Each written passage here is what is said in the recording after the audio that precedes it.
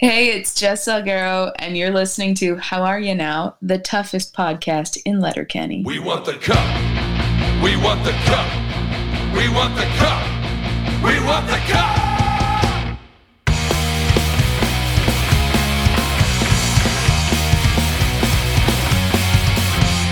Bruins, Lions, Caps, and Pens.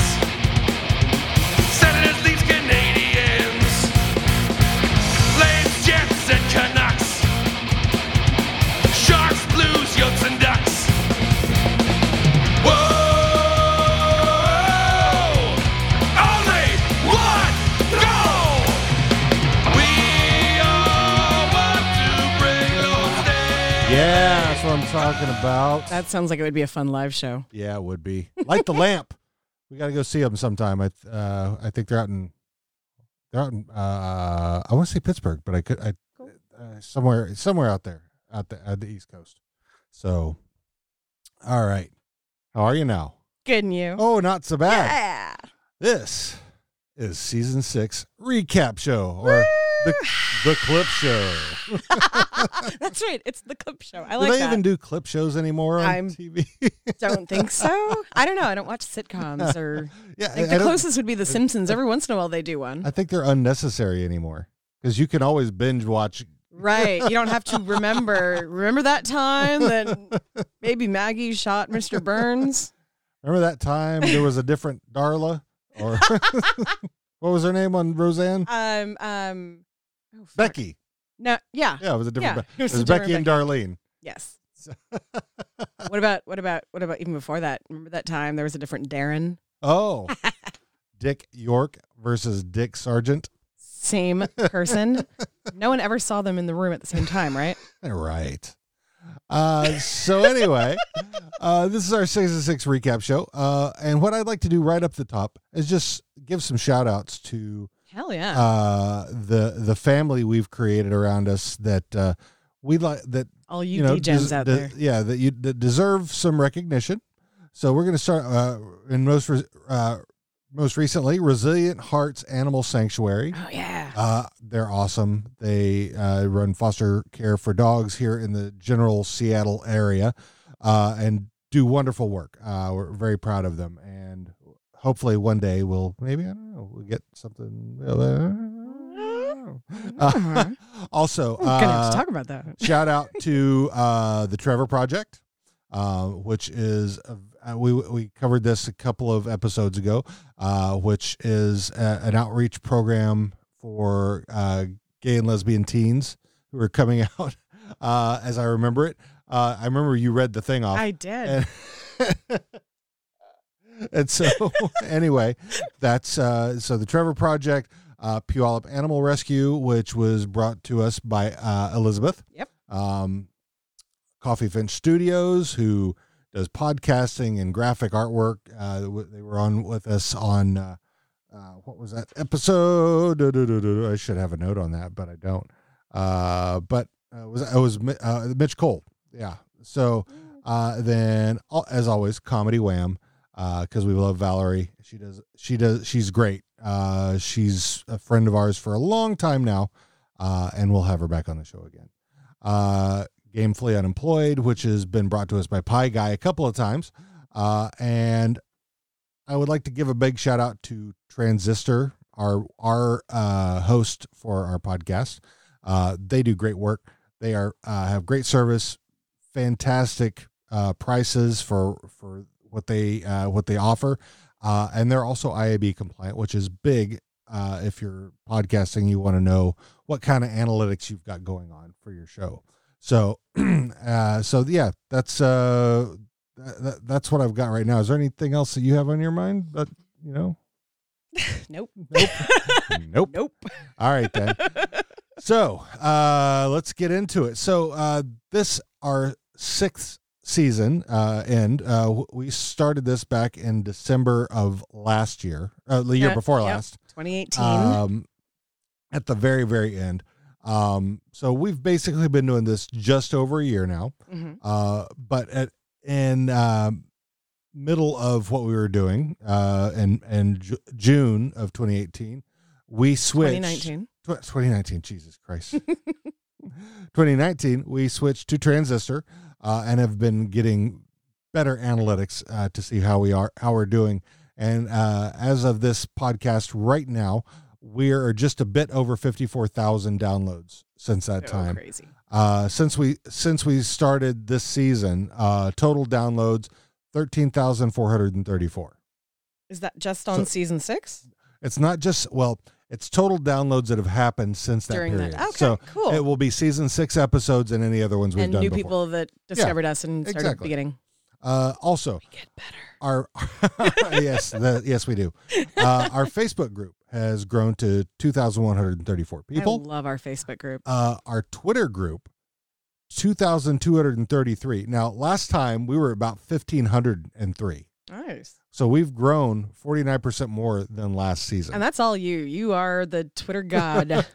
Sometimes I have to remind you which account you're on. I'm gonna slap some DJs. Our Instagram has also grown. We're at 695 followers, and Tumblr at 825. So, even though I'm not super active on Tumblr, we've got a good number of followers. So Yeah. that's good. Also, our Patreon is up to 21 patrons. Last so time was crazy. 15. Yeah. So yeah, it was the same people: Monica McCoy, Kevin Wack, Valerie Lopez, Renee Encarnacion. There we go. Heidi, Reagan Sicard, Awesome, Shanna Sawatsky, Mitch Cole, Dennis Guggen, Pie Guy, Courtney Scaglione, Shane Winsma, Vegas Matt, Blue Eyed Devil, and our most recent one since our last episode, our last recap was Jennifer Kunert, Jason Higbee, Blaine Stewart, Phoenix Down Farm, Loretta Violet, Thomas Kennedy, and Aaron Schoen. So what does that mean? We have 21 patrons who all are chipping in every month. every month. Wow. Okay. Yeah. I think our overall payout per month is right at $55. Almost paying for the stuff. Yeah. Cool. So Y'all are awesome. So yeah, a big thank you to all you people. Definitely. And all of our guests and all of our musical guests that we've had on. So, and we'll be talking about those as we go through each episode. So, first episode we hit this season, episode 1, of course. And could be so urgent. what could be so urgent? With our guest host, Will Gainsborough. We had musical guests. We had 2, Lizzie Bordom and Mish. And there was lots of talk about a lot of nothing really, but there was the discussion about mostly it was about what was going on in the bathroom at the airport. Yeah, man, woo. So what? Don't look at me. Anyway, so I think one of my favorite moment from the episode was we had a talk about Wayne with Marie Fred in our Fuck Fight Ferda segment. Let's start off like we do with Wayne. I love the way that Wayne looks at Marie Fred in this Yes. episode. Like, he's happy. Yeah, And it's really nice to see Wayne happy. it is. So I'm going to say Ferda because Wayne don't cheat. True. Right. So, Right. Let's say it was his birthday. if Marie Fred invited me to join both of them, I would be all about it. Mm-hmm. But Mm. I can be a friend. Le Tour Eiffel. All right. Where you at on this one, Will? So Wayne's a legend, right? True. And he's a legend for 2 things, both of which are on this list. Yep. So it really depends on the day. Yep. What kind of mood I'm in, because I'm gonna have a good story either way. True. So I'm either gonna fight Wayne or fuck him, which means I think we're friends. There Yeah. you go. Yeah. And that's how it works. Gosh, I'm such a degenerate. I love Even it. when I try to be like, I wouldn't fuck him because he does not cheat. I sound like I'm like, but I would still fuck him. But yeah, I'd fuck him. Yeah. So also, we had votes on what were our favorite clips from each episode. On our Facebook and On our our Twitter, right? Facebook and Twitter, and I had to combine those to get them right. Mm-hmm. So the favorite clip for this episode was... You ever thrown so much hip in your life? Between us girls? Yeah, between us girls. I never thrown so much hip in my life. How much hip are we talking? Talking like I'll be halfway through a bowl of cereal and... Yep. Oh, yeah. Oh, man. Same for you? Oh, yeah. Is that right? Between us girls? Of course, between us girls. Feel like we met. I punched in. I've been punched out. Ask you something? Of course, good buddy. You feel like you're getting any better at it? Feel like I'm getting a lot better at it. Me too.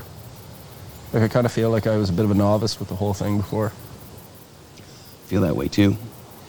Feel like with some of the gals that I've done some yesing with in the past, they might have thought, this guy's a dabbler. Derry, that's exactly how I feel. Like I feel like they might have seen me as a hopeful, at the very least. But like maybe I was just apprenticing at the time. Kind of feel like I might be a bit of a headliner now. Really?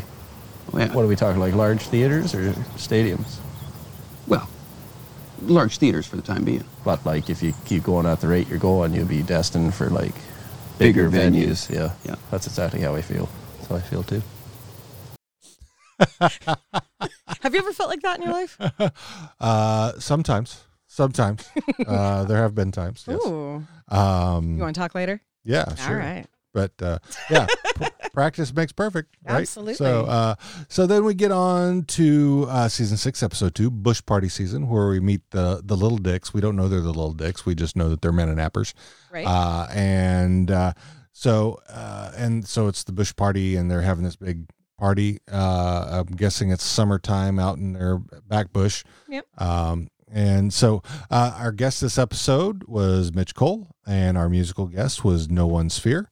The moment that I think was that I found most intriguing with this episode was the premise of fighting Wayne for respect.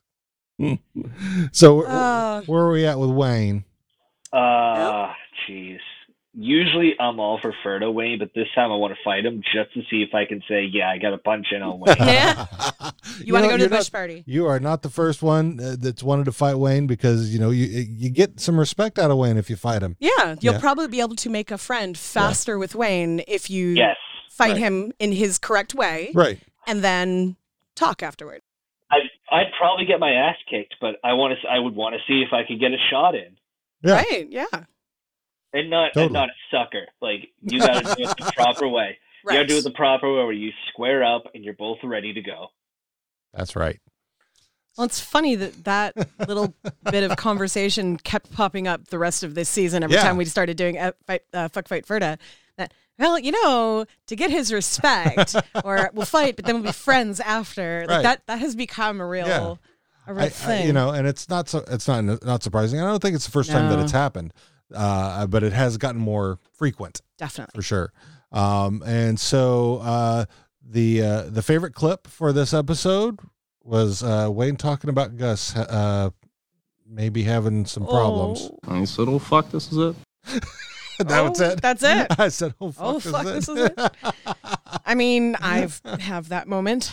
With our old lady dog, Yeah. in the morning, if she hasn't quite gotten up, I'm like, okay, you're still breathing. Okay, you're kind of cold. Why are you cold? Okay, no, you're still alive. Okay, we're good. So then we fuck. skip ahead to the next episode, episode 3, City. The City, with our good friend Elizabeth Wharton, Lovely Liz. and musical guest, The Reptilian Dilemma. The episode was basically just to cover about the Hicks need to go save Stuart from his vigilantism in the city and what they do along the way. Or his inability to see the consequences of his actions. Yeah. So we all seem to, and this is not the first time we've discussed how Tyler Johnston's acting. The first time I remember was with your sister when we interviewed her and talked about how expressive he is. So Tyler Johnston, that look that he gives. I mean, he's such an amazing actor. Oh yeah. It's like that look. It's like, oh, I've felt that, before, saying goodbye, like when my best friend moved away. It's like that pain. It's like, well done. Good job. He is so expressive. He is. I mean, it's his eyes are just so big and just like so much emotion can come through them. That's amazing to me. On the same note, and kind of back up a little bit to the club when Katie and Gay lock eyes and they just that silent, it's time. Yep. That was great. Yeah, like, the girls knew that it was time to situate themselves. So basically saying that this is gone as far as it needs to go for now, and let's regroup. I love that. Y'all know that I don't always remember things that I say on this show until I hear it. Like as I'm hearing myself talk, I'm like, big eyes. It's the eyes. That's what was right. Yeah. So yeah. Yeah. So and one of the things that happened in this episode was they talked about Derry's inability to say breakfast. Oh yeah. And then so the favorite clip out of this was, wish you weren't so fucking awkward, bud. Breakfast. Attaboy. Attaboy. Good on you, Derry. So next episode is episode 4, Dick Slip Out, which was voted the number 1 episode. Really? For the season. Yeah. Okay. So basically we meet Noah and Anita Dick looking for their daughter's Charity and Chastity Dick. And it was a fucking hilarious episode. And with us on the episode was Renee Encarnacion, and our musical guest was Brian Douglas Day. So one of the things that we talked about on the episode was how Noah reacted to Katie when she came out. Yeah. One of the things I love is when the way Noah Dick reacts to when Katie comes out, and he's just trying to avert his eyes so harshly. Yeah. All right. You know what, Dean? This is why you and I are going to be cool forever, because I have pointed that out as well. Like he can never look at her. Except when he's speaking, right? When he's addressing her, and he's trying to look at her right in the eye, yes, like very like one eye. And then I'm back at the floor. I'm back at the floor. Look at and the then floor. Even Anita looks at him when he's doing that. Mm-hmm. So. And again, when I told you guys the reason I got into Letterkenny is because of him. I am such a Jonathan Torrens fan. Yeah. I got introduced to him through Trailer Park Boys as J-Rock. Right. I'm sorry. And let me bring this up. Yeah. So Jonathan Torrens was Noah Dick. Sarah Wayne Callies from The Walking Dead. Right. Is Anita. And holy shit, I didn't even fucking realize that now, Dean. Oh my God. I don't really watch Walking Dead, but holy shit. The very first, when this episode first came out, we kept staring at her. We could not figure out where we knew her from. And they take forever to update IMDb. Actress, whatever the fuck you want to say. But oh my God. Right? It's so true. I have broken that news so many times to so many people, and it cracks me up every single time when they're like, "Oh my God!" Oh man. So yeah, that was, and his reaction was brilliant. I love Renee. He's a great guy. So and the top clip was the one where Squirrely Dan is trying to make a deal with the Dicks. Yes. Well, what, Squirrely D? I'm really rooting for you here, but you can go ahead and Summit Mount What's Your Point anytime now. That's I love that line. I agree. That's a great line. Yeah. He's just going on, and it's like, just get on with it, Dan. And that was the top episode for us. And actually top episode of downloads as well, I believe, so far, cool. For the season. So then we jump to episode 5, Different Strokes for Different Folks, which there's a lot of talk about cunt in this episode. I know it's your, and it's your favorite. like our youngest interviewee. Oh yeah, Reagan. Yeah, 19 years old. And talking about cunt. Talking about cunt. You guys want to talk about cunt? So, yeah, Reagan. Sorry, Reagan. So, and Reagan's Canadian as well. So, yes. And so we had Light the Lamp on that was our musical guest. And so the top moment was how good Letterkenny would be in anybody else's hands. Letterkenny is a very special show. It is. If anybody who hadn't grown up in rural Southern Ontario had made it, it would be terrible. It would be constantly making fun of the Hicks. Yeah. Look at how stupid they are. Look at how conservative they are. Look at how they hate gay people and their race, all that. But because Jared Keeso grew up in Perth County, of all places, it's respectful. Yeah. It's still not afraid to make fun of people, but it makes fun of everyone on the show. Yeah. I really like that. Yeah, and it's not a punching down show. No, they don't make fun of people for that being the punchline. Yeah. It's usually like, oh, you did something stupid. We're going to make fun of you for a second, and then we're all buddies. Yeah. So. Yeah. So it's it's a well done show for inclusivity, while still maintaining its bawdiness. Yeah. So. Yeah. It doesn't stay neutral on big issues, but it doesn't make them so big and in your face. Like abortion. Well, there was an episode where Tana said, well, what if I did? Well, that's your choice. Oh, hey, small little town. And they're like, yeah, it's your choice and your body. Yeah. So like things like that pop up through the show so often. Yep. And that wouldn't be there if Keeso didn't grow up the way that he did. True. Very true.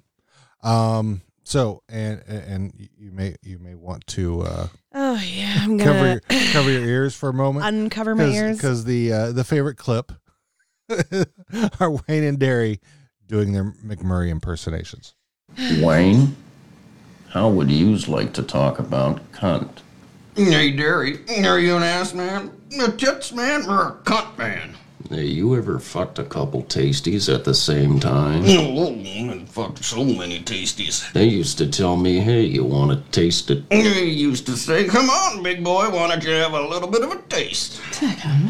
I go down to Vegas with about 17 buddies every single year, and you never seen so much cunt in your life. Hard Rock, rooftop, poolside villas. I've never seen so much cunt in my life.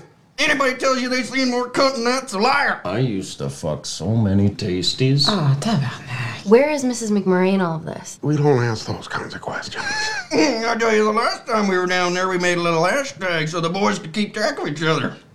Why don't you go ahead and search hashtag Mash the Gash 2018? The year before, it was hashtag SlitSlam 2017. Oh, they were just the tastiest little slits you've ever seen. You never seen a gash so tasty. You know what? Bobby Jim Dandy, you're gonna lose a digit in that sort of snapper. Let me tell you something. Vegas, Hard Rock, rooftop, poolside villas. The cunt's there for the money, and the money's there for the cunt.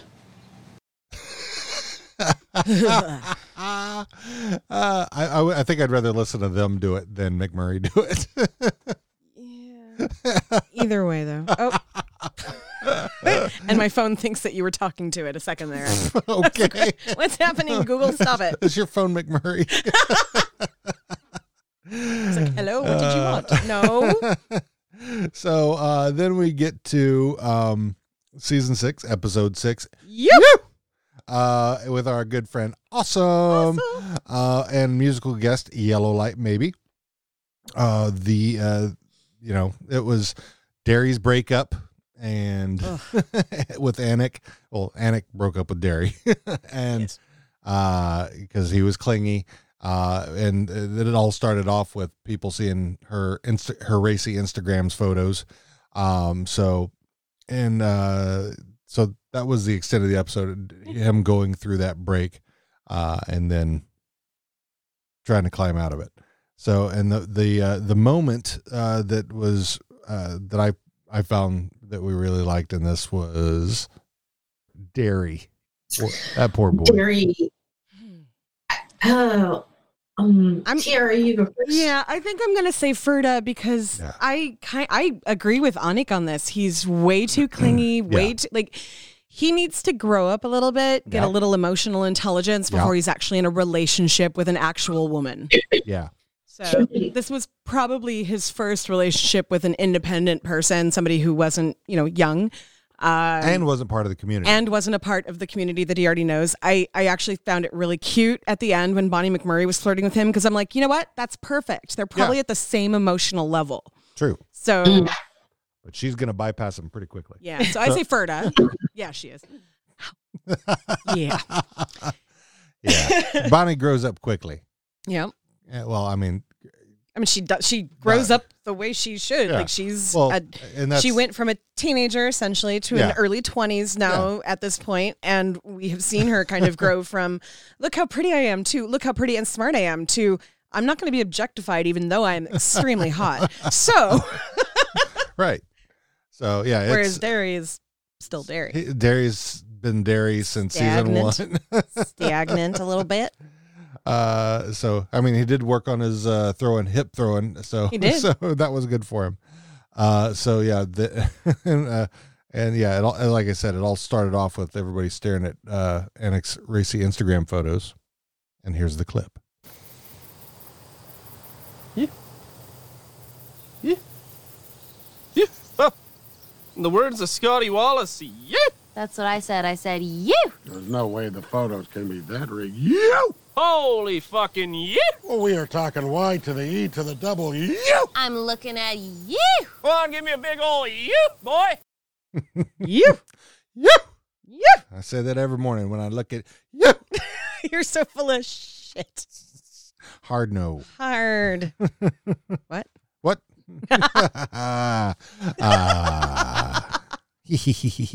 Anyway.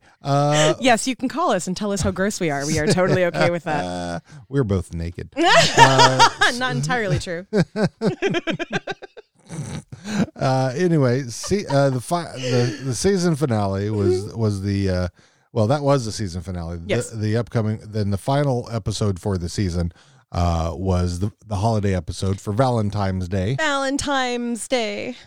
And we released on Valentine's Day. Yeah. Ish. Yeah. Day before. And we had our guest host Ryan Devlin, musical guest Flexa Decibel. And this was the number 2 rated show. Oh, see, of the season. Okay. So, and it was not far off from Dick's, but there was definitely, I get it. Yeah. Valentine's Day is absolutely my favorite episode of this. I like them both. I mean, Which one? What would be your favorite of the story? Yeah, I mean, I love the quotability of Valentine's Day. Right. So,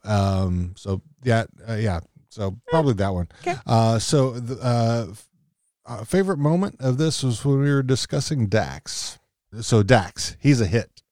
He is a hit, and honestly, like the look on his face when he was like, "I'm a hit." Like that hit. That was it was like this is so sweet. And I don't know, I kind of melted a little at that look. I might be up to fuck. All right. It's weird because it's not in my wheelhouse, but I feel like if I had a type that it'd probably be Dax. Like Dax would probably be my gay guy type. I really like that. I can see that. Because Katie asked instead of Coach, which one would you take down, Dax or Ron? If I could only choose one? Yeah. Because that's what I'm assuming that's what Dax. Katie was going. Okay. Yeah, it'd be Dax. I would take Ron.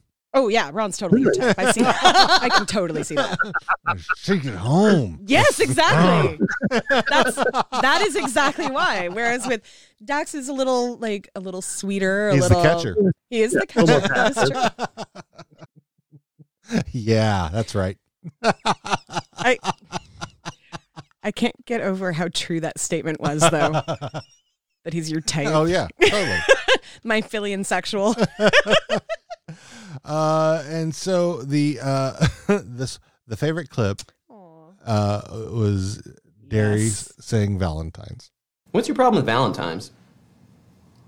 One more time. What's your problem with Valentine's? And just so we're Labatt crystal clear, you said... What's your problem with Valentine's Day? Let's take a Valentine's out. You're in the wrong Valentine zone, pal. Lovers in a dangerous Valentine, dearie? What's your problem? Just because I like to have a good time on Way you go. Valentine's. Attaboy. I think every time the two of them do that kind of repertoire, when they're talking to each other, I'm like, oh, they were in speech therapy together. Because seriously, There you go. Go ahead and say it. Go ahead and say it. You're not you can wrong. do it. Keep going. Yeah. Attaboy. Attaboy. Good effort. Good effort. So that was the end of the season. Season 6. That was. By the way, the second clip that was so close to inching that one out was the one where Katie's talking to Ron about choke up on the bat. Fuck. Yeah. So that almost made it very close, but not quite. First time I was very attracted to Katie in a moment. Oh. Hello. Hi. So anyway, what's coming up? We'll be kicking off our season 7 shows in a couple of weeks. Let's see. We're setting up an interview with a writer of the show. And as you heard at the top of the episode in the intro was Jess Salguero, and following this directly will be the interview with Jess Salguero. So we hope you love it as much, because we had so much fun doing the interview with her. Yeah. We hope you love it as much as we do. She is beautiful inside and out, and she was such a great guest, and I think you'll hear it. And I mean, I think we all got along super great, and hopefully we'll be able super 100%. So stay tuned, you D-Gens. We got some Jess Salguero coming up for you right now. Bye.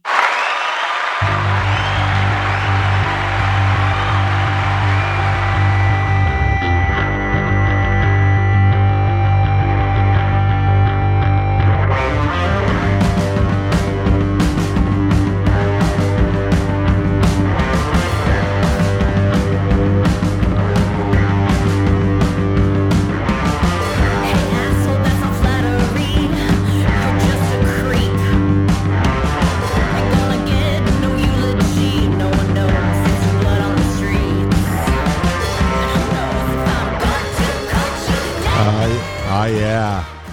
I had to play this because I was so pumped up for this particular show.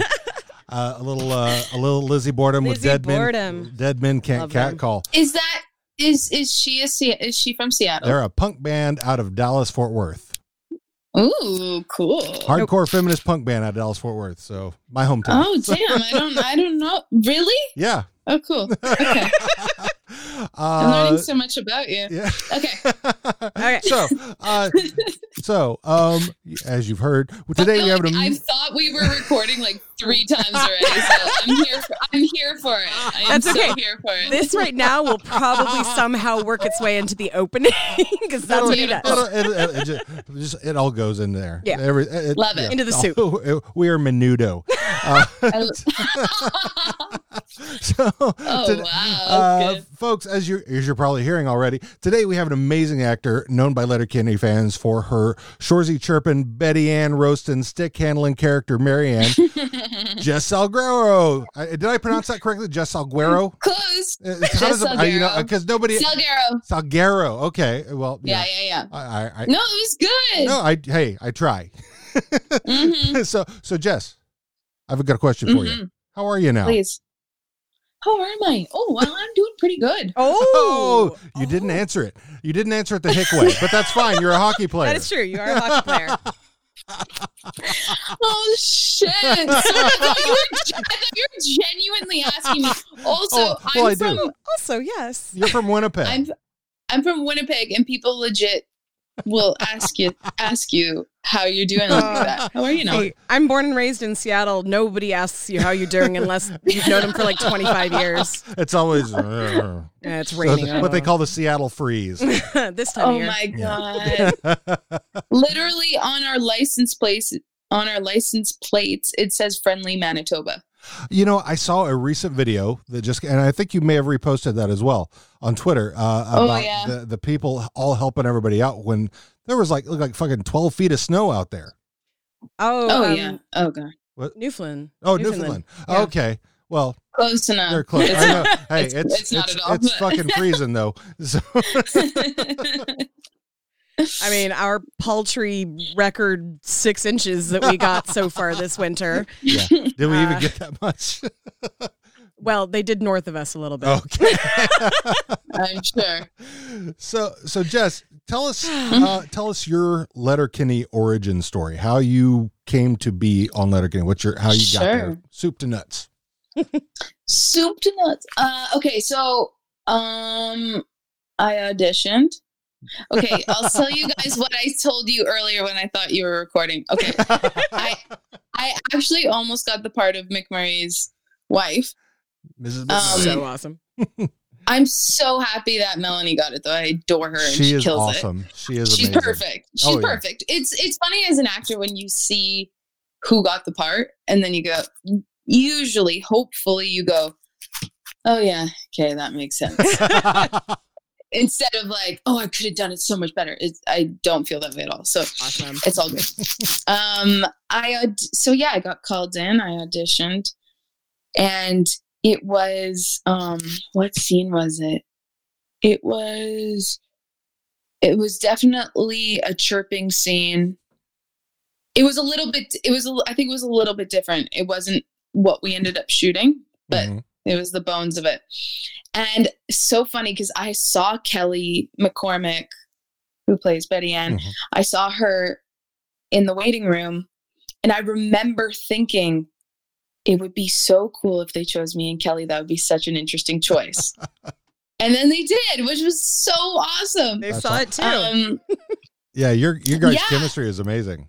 I mean, we're really good buddies. Now we are. Yeah, because I mean, just watching you there, and I got a question about that from one of our Patreon folks, Mitch Cole. He says, "How the hell do you finish all those scenes without laughing?" Because right? Oh, how many times do you break character? You don't even. Honestly, I think I'm probably the worst person in that entire cast for laughing. That's impressive. All the time. The thing I like. Sorry. Go ahead. No, the girls. I like watching the girls that behind you. Trying not to laugh or like going ooh. They're adorable. Thank God it kind of works for the scene, right? Like it kind of works that they would be laughing. But yeah, oh my gosh, I remember the whole time they were like, I don't know how you guys aren't laughing.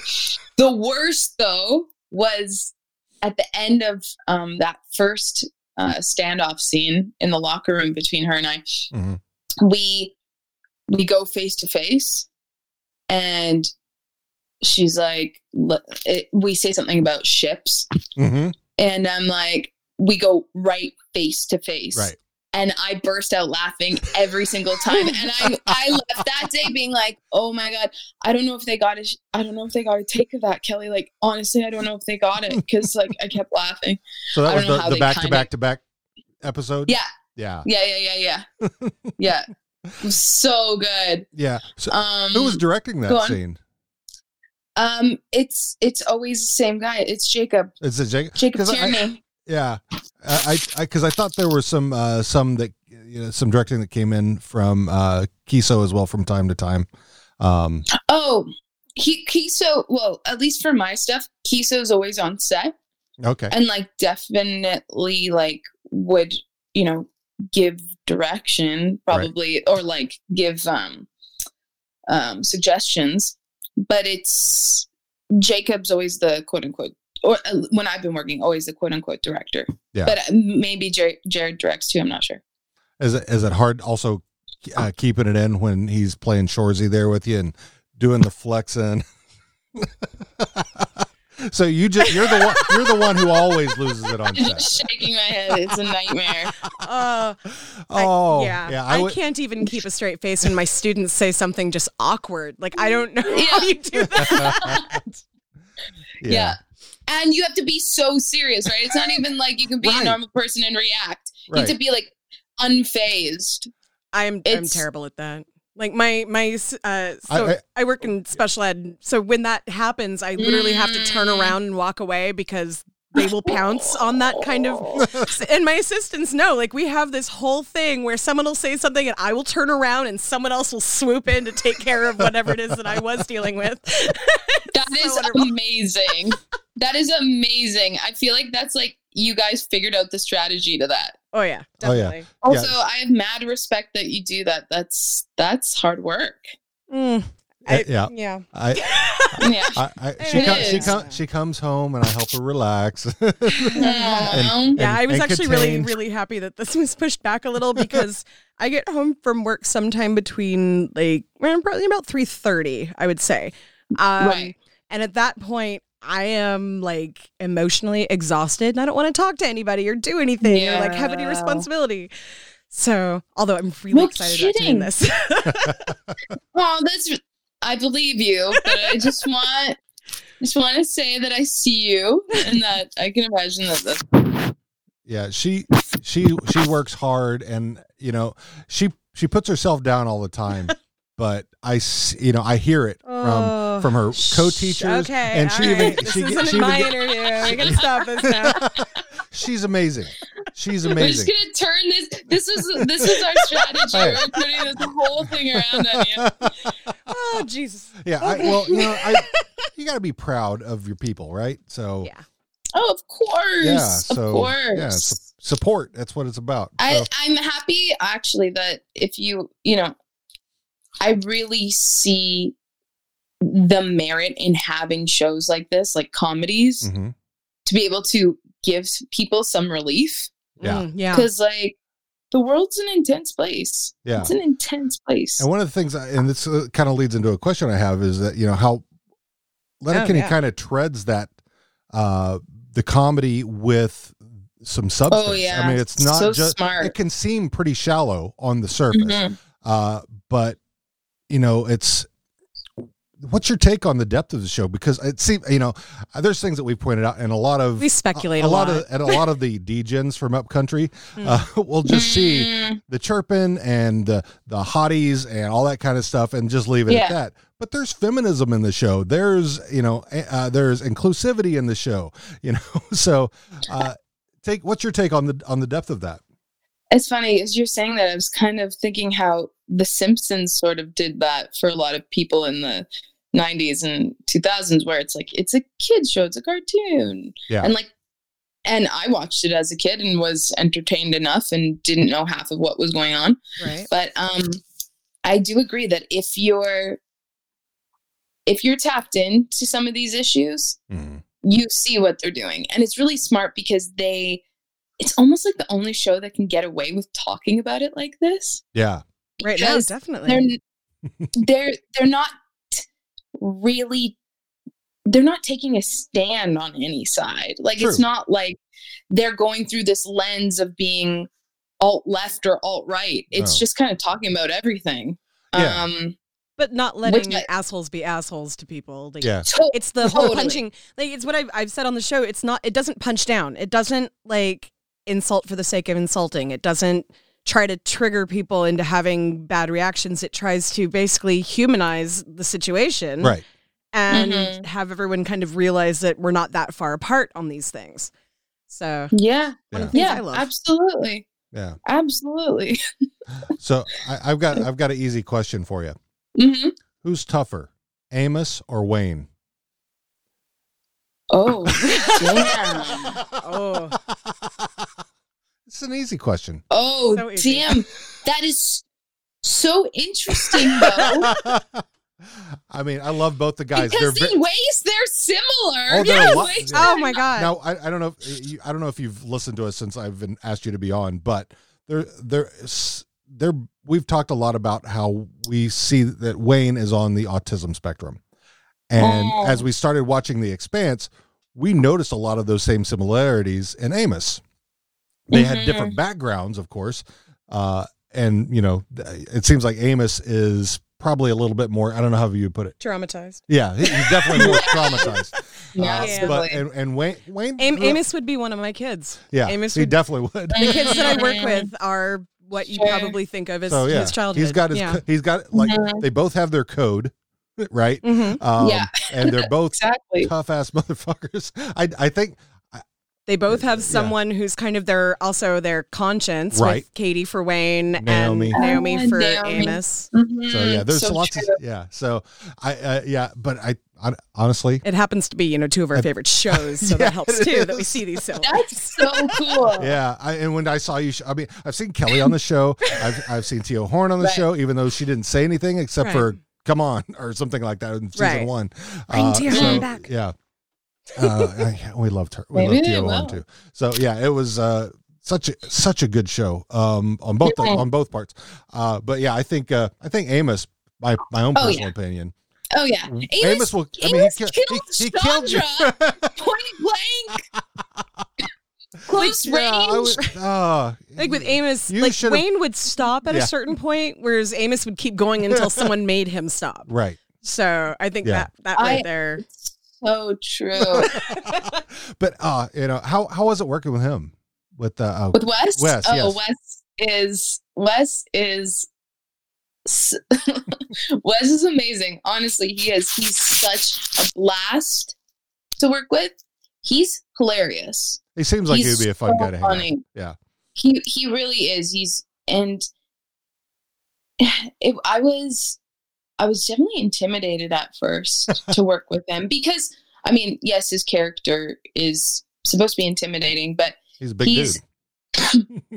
He is a big guy. He's a big guy on camera, off camera. And so I was kind of intimidated, but he's got this like Southern charm. Mm-hmm. He's from Georgia. Right. So he's got this like Southern, really welcoming embrace about him. Like he's just like, come into our family, come into our fold. And the whole cast really was like that, actually. The whole crew, too. Everyone on that set, like, wants to be there, which is so amazing. Because sometimes, the vibes on set can be different, but on that set, it's just all good vibes. It's amazing. That's awesome. And it's very inclusive like Letterkenny is. So, which is another thing I love about it. Oh, me too. Yeah. Me too. Well, the idea, I guess, is it's set 300 and plus years in the future. So it's sort of like, quote unquote, post-race. Right. Which is really interesting. And very much. But still there's the same things that we're dealing with just country-wise. Like watching the show going, oh, that's obviously America. And they're probably maybe the USSR in the 80s with the Cold War kind of situation. And there's lots of there are lots of analogs with that. Yeah. Oh, yeah. I honestly realized the appeal of sci-fi working on this show. Cool. Because I think there's some sci-fi stuff that I was always like, I don't know, like, I don't get it. Like, what's the appeal? And now I'm like, oh, it's just an allegory. It's like an allegory for our world. Back and to Star Trek. I mean, yeah. And done in this like brilliant way, this brilliant, entertaining, like insidious way too. Sometimes you're like, oh my gosh, right. Yeah. This is a reflection. Like we're looking at our world right now, but we're on Mars. Yeah. But yeah, Wes, sorry, that was a tangent. Wes, we do that all the time. Wes and I still like chirp each other. Like he loves chirping. Like he's actually should be on Letterkenny. He loves chirping people. Oh my god! Funny. I would love to see that. Wes and like Jared, a cousin, or the American cousin who's come up. Yes, the American cousin. There we go. Do it. Well, see, I've already got this fantasy that not Nicolas Cage. Why was I thinking Nicolas Cage? John Keanu Reeves. There we go. Because he's Canadian. That he'll be because he's John Wick. I'd be the same as John Hick. he's come up to help Wayne find some stolen dogs. Oh my God. I love that. Like inspiring fan fiction over here, right. I swear. That is so good. Yeah, I wish I have Joe fun could imagining. do stuff like that. That's awesome. So we were talking about a couple of the shows that you're on, but there are a lot of shows that are very popular in Canada that we don't really get in the US. Mm-hmm. But the ones that we do, it always seems to be the same actors and actresses popping up on each of them. Like, we see the same ones on Supernatural, on The Expanse, on Schitt's Creek, on Letterkenny. Which actors have you worked with the most? Oh, wow. Great question. Who have I worked with the most? Oh, Sean Benson. I don't know if you know who that is. He was on Killjoys. He was on The Boys. He plays Ezekiel on The Boys. Okay. I don't know if you remember. He's like the super Christian guy. Yeah. Oh, yeah. So I worked with him on The Boys. I worked with him, like, we didn't work together, we were on set. Right. And I worked with him on this Netflix series called Tiny Pretty Things that we just filmed together. And oh my gosh, I did something else with him too, and we kept laughing, like how we keep working together. I can't remember what it is right now. But yeah, it's a small community comparatively, I guess, to LA. Yeah. But there's definitely still quite a bit of like Toronto actors and Vancouver actors. Like, I've never worked in Vancouver. Oh, okay. And I feel like there's different casting directors, meaning that the casting directors that are casting the shows in Vancouver know that group of actors really well. So we're going to keep using them. It's just all about, I guess. I mean, yeah, because you should have been on Supernatural by now. You. Right? They probably used the same people, haven't they? Well, yeah. They used Tyler twice in two different roles. So. There you go. That was actually why, like, when we first started watching Letterkenny, you were like, we know that guy. Wow. So yeah. Wow. Yeah, because started, he's from Vancouver. He's from what? Yeah, because he was 15 when he was first on there in that first season, playing a kid who liked bugs. Wow. So yeah, fascinating. I've known about him I followed him for a bit, I guess you could say. A little bit. A little bit. Just a little bit. Yeah. So tell us about Bitches Be Witches. Ooh, which, by the way, is both visually and spiritually beautiful. Oh, thank you. Thank you. I'm actually turning it into a podcast. Ooh, nice. Not trying to compete or anything. Yeah, it was like a passion project that came out of me having, I guess, sort of like a quarter life crisis at the time. I was definitely like, I was going through a lot of personal stuff. I had like some eating disorder stuff happening, and I just was like, I need to figure out why I'm trying to make myself small all the time in all these different ways. And as a woman, how we're taught to make ourselves small. And then I just started reading and talking to women and being like, committing myself to taking up more space. That meant like physically, energetically, spiritually, every way. And it just sparked such interesting conversations with a bunch of women. And I was specifically seeking out women who I thought would be healthy reference points for me and for my friends and for women in their, well, whatever age, doesn't really matter. And so, yeah, and then me and some friends just started kind of profiling women and interviewing them and we also would release a theme, and people would submit like their own articles, their own pieces that the theme inspired them to write about. It was really cool. It's been a bit dormant this year because I got busy. You're busy. A little bit. Yeah. A little bit. I was going to ask about that if you were still putting out like, questions for people, because I just found your site. Yeah, no, I'm definitely reviving it this winter, spring. That's part of my like thing I'm dedicating myself to right now, which thank Beautiful. you. I'm glad you found it. Yeah, well, I part of my research, I'm just like looking at everything. Like, yeah, of course. So and which is kind of interesting because there's not a lot with it. It's harder to find Canadian actor information. Yes.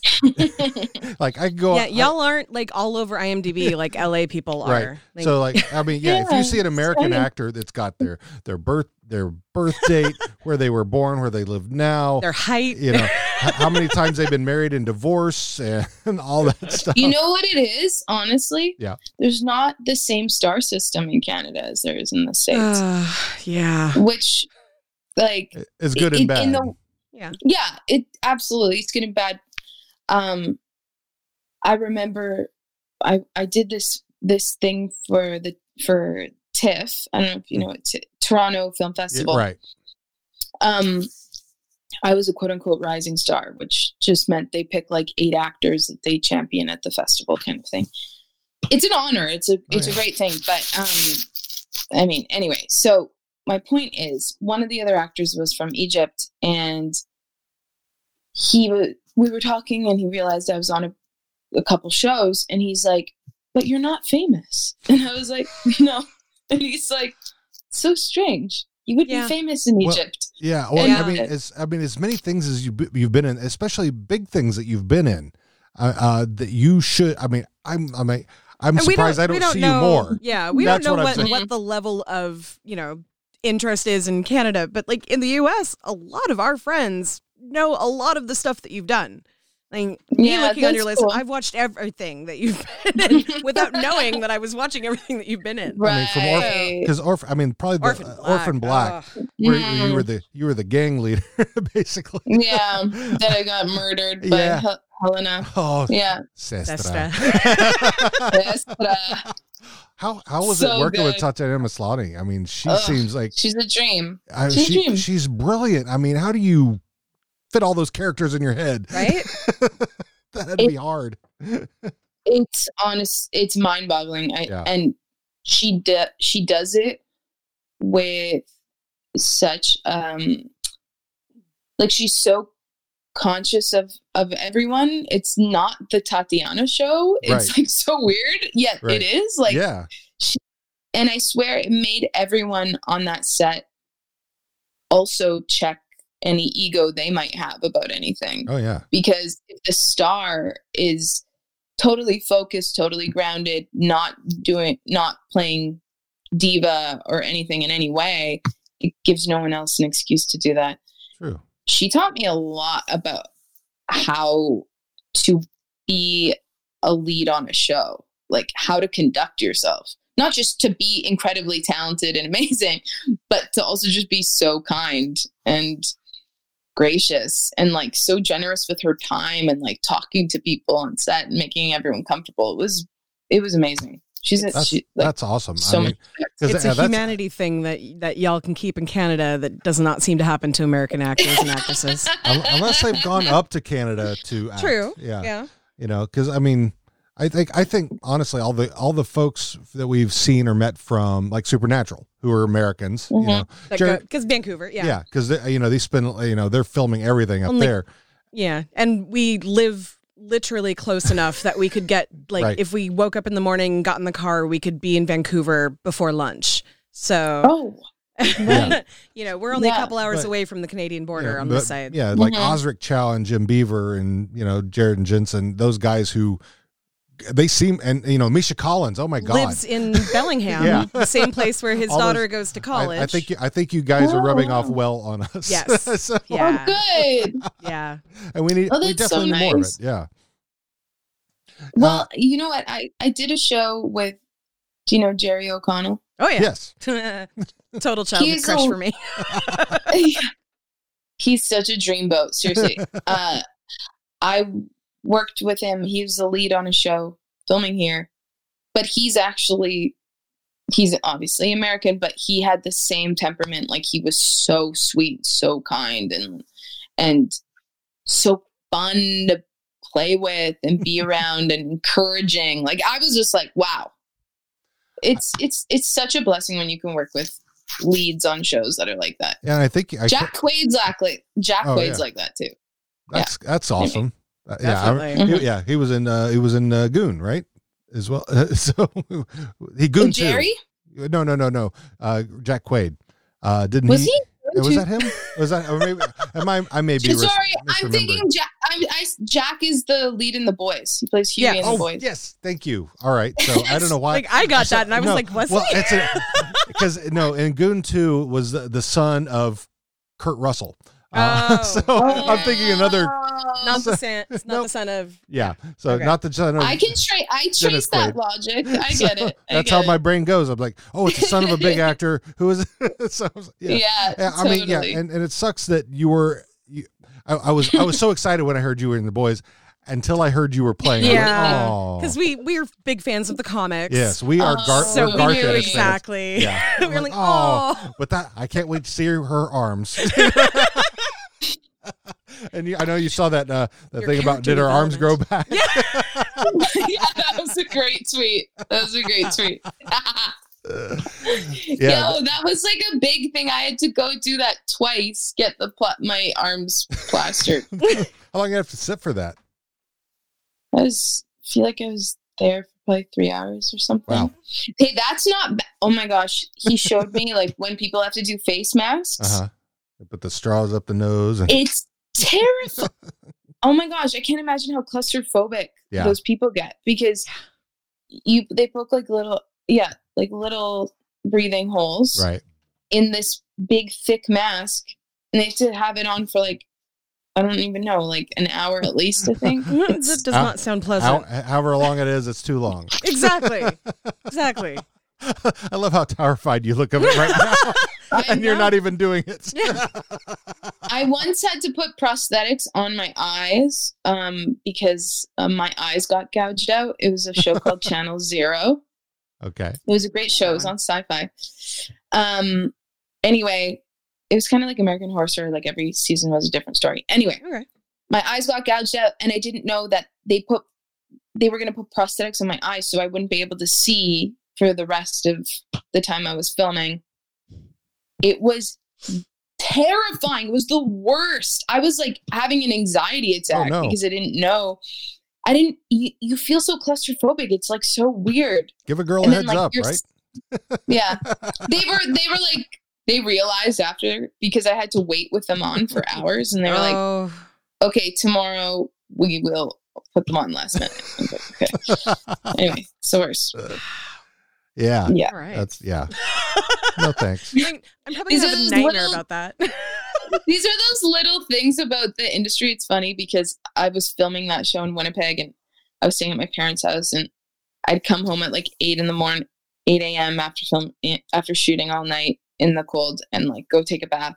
My mom just goes, "Your job isn't really that glamorous sometimes, is it?" I was like, sometimes it's not. Sometimes it's pretending you're a dead corpse in the winter in Winnipeg on frozen tundra ground, trying not to shiver. Like, it's weird things like that. Anyway. Yeah, it seems you're so sweet, but you constantly play pretty hard-edged characters.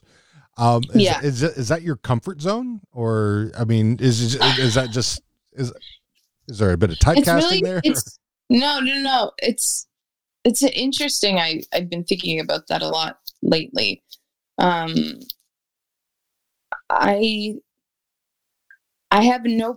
think it's because I don't have any qualms about playing raw. Mm-hmm. Like I love it, actually. I like playing characters that don't have to abide by any sort of like norms, gender norms, or like trying to be quote unquote ladylike or appealing to society or to men or to whatever.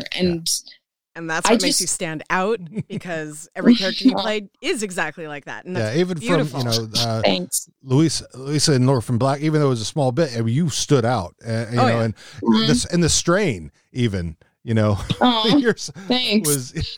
I love the strain. Did you get, just out of curiosity, did you get to meet Del Toro? No. Because that was a brilliant show. I thought it was too. By season 4, which I was around mostly in season 4, he wasn't really there. Okay.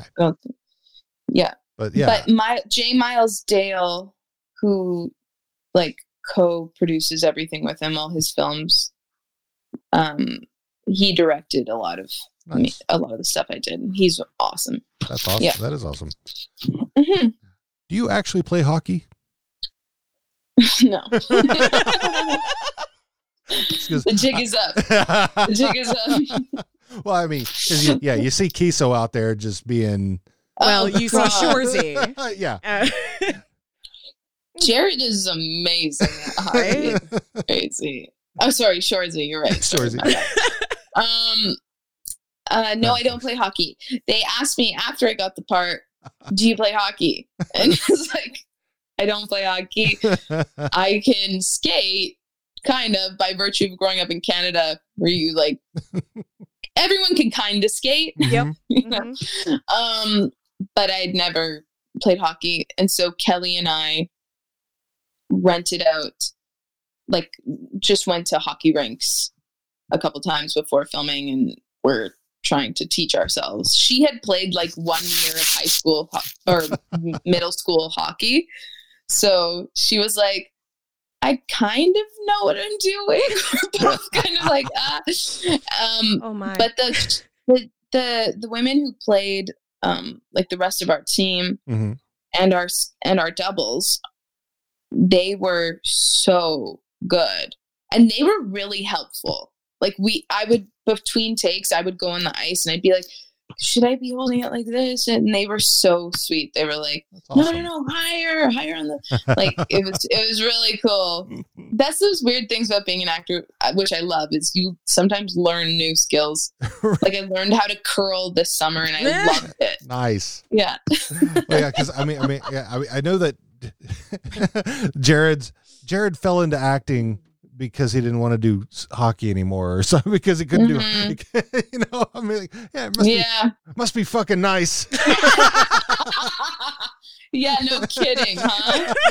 But yeah, it seems like all the guys. I mean, you got Kiso, Tyler. I loved his story about how he had to play young Don Cherry. They asked him, "Can you stick left-handed?" And he's a right-handed. He goes, "Yeah, sure I can." And he went out and learned. But yeah, and Dylan Playfair, who was I don't, did he play seniors or juniors or something like that? But yeah, he was a legit, and his dad. So it's like there's so much hockey blood in that show. Oh, major.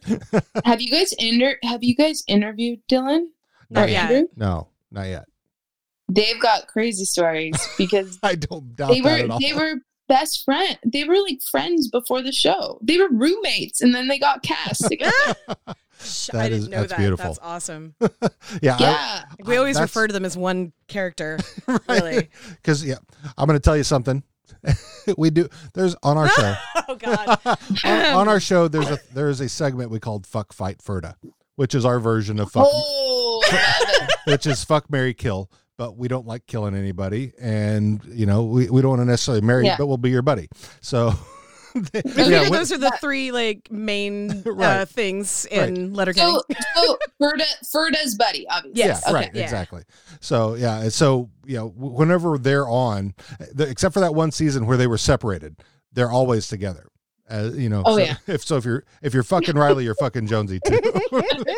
Absolutely. So, they don't do so well. They get a lot of Ferda. They do get a lot of Ferda.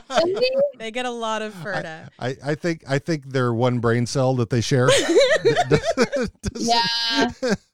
I mean, for the I mean, there's some that have this is my one chance. I'm gonna fuck both of them.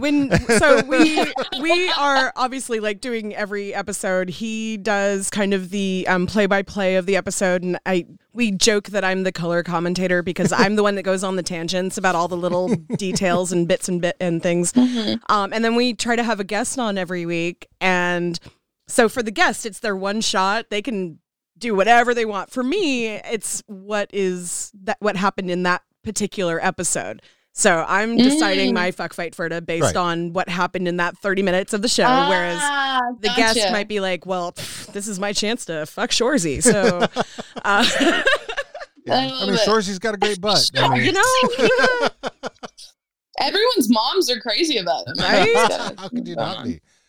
He's a handsome fellow, though. He's a fucking asshole. I mean, and now from the last episode we watched with you and Betty Ann, Marianne and Betty Ann, and again we're in season 6. Yeah, so it looks like you're in a polyamorous relationship with Shoresy.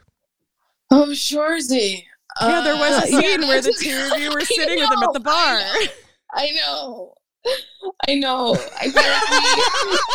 like I don't know what it is, man. I don't know what it is about Nobody him. gave you any clues yet? What's happening there? I mean, you know, this show is very non-monogamous, conscientious, non-monogamous friendly. Yeah. Obviously, because you got the McMurrays, you got at the very beginning, you got Riley and Jones with Katie, and now you guys with Shoresy. I guess. I mean, I think this is a momentary lapse in our judgment, though. Well, everybody. There is nothing wrong with just satisfying the one need and not worrying about the rest of things. Absolutely. It's getting that thing out before Pracky, right? Yeah. So, speaking of things that you may know that we don't, were you ever given any kind of like a backstory, or have you created one for yourself for Marianne? Definitely never given one. Which is totally cool. I think Kelly and I kind of came up with something. I'm trying to remember exactly what we came up with. It was kind of this idea that like I came from like this hardworking immigrant family, and like essentially, which is sort of like the truth anyway. And so I feel like there was this whole thing of like my character was, just taking on like her father's voice. Like this is like you work hard, you don't show your vulnerabilities, and you just like do the work. And I'm trying to remember what Kelly said. I feel like it was all really fun. It was all like, we were playing around with it. We're like, yeah, that's it. And then we started playing hockey, and then we realized that we were queer, but we're in the closet about it. Like, it was all like, see, that's what Marianne and Betty need to be together. They need to be a couple. Yeah, I know. That's trust me and Kelly are like, that's really what's going on here. Let's be real. As Squirrely Dan says, LGBTs is all right with me. Oh, it's so good. That's so good. So oh my gosh. Trevor Wilson, can I tell you a story? Please do. Me and him did a play together in an apartment in 2010, probably, for a month. And oh my gosh, it was such a like random situation. I ended up getting bed bugs from this apartment after. But we did like a play together. It was so random. And we just like kind of became buddies. That's we awesome. would like hack butts and like chat and do this really weird play for no money in an apartment. And then he got Letterkenny like not too long after. And I was just like, dude, this is like literally we were doing unpaid theater in an alley, and now you're on this really cool show, and it's so perfect, and I'm so happy for him. Anyway, we talk about it every time we see each other on set. We're like, isn't it crazy that we're here? Anyway, that is I really love that cool. guy. Yeah, he seems, you know, our friend Valerie Lopez from the Comedy Wham podcast, who's out of Austin, she watches the Austin comedy scene and has interviewed him a couple of times, and just recently Mark Forward as well. Nice. So again, another reason I'm sure that's very hard for you to keep your laughter in, because of Forward is fucking. When he laughs in our face, I don't know. Yes. It's terrifying. I literally have to think about small children dying to not laugh. Like, I have to think of the worst thing in the world to not laugh. Like, it's oh man. And he every take he'd do it even longer. Like, he's trying to make me laugh. Just taunting me. Yeah, and even just watching his little YouTube shorts are fucking hilarious. Like the guy who hasn't spoken since waking up yet, and he's like, that's the premise. Oh, yeah. I haven't seen it. I gotta check this out. I gotta check this out. So, tell me, do you have an embarrassing or very humorous Jared Keeso story? Oh. We've heard that he gets up to some hijinks. Really? He's always been like so respectful around us. Like, he's always been like so can he just always like more silly. Just great to see you. Silly. Honestly, I can't think of anything. Like, because I think when we started also, he was very conscious of like the language that we're using and how we're talking about each other's myths, the way we were talking about each other's myths. And me and Kelly are like, legit, this is like the gnarliest shit women have ever said on TV. Absolutely. So he was very like, I don't know if it had to do with that possibly, but he's always like very respectful around the stuff he's giving us. So I haven't had any like crazy experiences or crazy pranks or whatever he does. I mean, I do like it that he brings jealous. puppies. I do like it that he brings puppies on set. Like, seriously, if I ever had something like that, there would be dogs everywhere. Tuesday is puppy day. Wednesday, the ASPCA. Yeah, exactly. Grade them through, and we'll give them all pets and love. Yep. Yeah.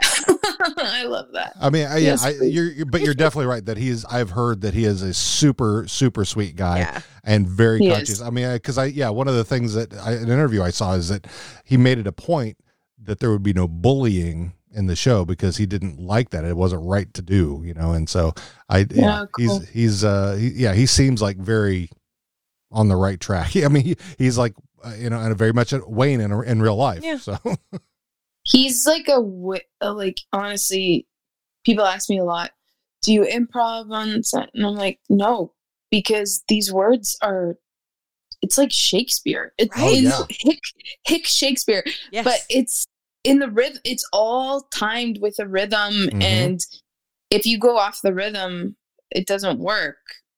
It doesn't work the same way. Right. And you see that a lot, especially with the skid stuff, the way they, they're Shakespearean fools. Tyler and Evan, just when they start riffing and the way they use their words. It's you're exactly right. It's very much like that. I love those guys so much. I think they would be a lot of fun to hang out with. Oh yeah, we got to talk to Patrick on here before, and we talked to him on Twitter a lot. Yeah, so he's a super nice guy. I mean, everybody, all your cast there seems really fucking nice. I'm like you could just like hang out and have a drink with and just laugh all night long. I think that's literally why we started the podcast, because it felt like that's what we were doing, was just hanging out with friends and family. Yeah, totally family. There's like zero pretension. Yeah. Like there's none. It doesn't exist. I love that. It's like that. everyone's just like hanging out.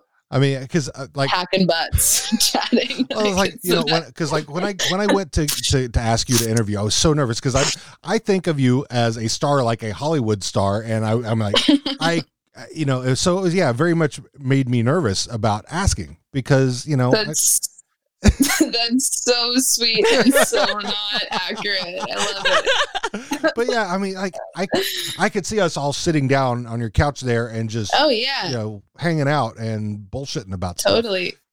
Absolutely. Absolutely, as it should be. Yeah, totally. When people get too self-important, it's like we're not, like, I know it's so cliched to say, but we're not saving lives. Like, honestly, let's like relax. It's about having fun. Especially something like this, it's about having fun, and that's what it should be about. As soon as it's not about that, then I don't know. I will tell you this. I will tell you this. You guys have saved my life this last year. The comedy and everything that you've done. I had a really hard year this last year, and you guys really helped keep me going.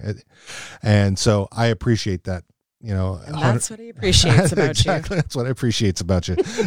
So yeah, it's but yeah, you do save lives by keeping people happy, and that's awesome. Yeah, especially those of us who are just way too empathetic, and we live in America. We need things that are actually funny and not hurtful funny, right? And that's so true. That's what's been like really cool about the show being on Hulu. Is I didn't think Americans were going to get it or like it. Right. When I was just like, you know, people, whatever. It's such these are Canadian jokes. And the amount of American fans that have come out is so amazing. Yeah. And what you just said about like needing something that is funny but not hurtful funny, like that makes sense. That makes a lot of sense. You're definitely a heart. You fill up the heart.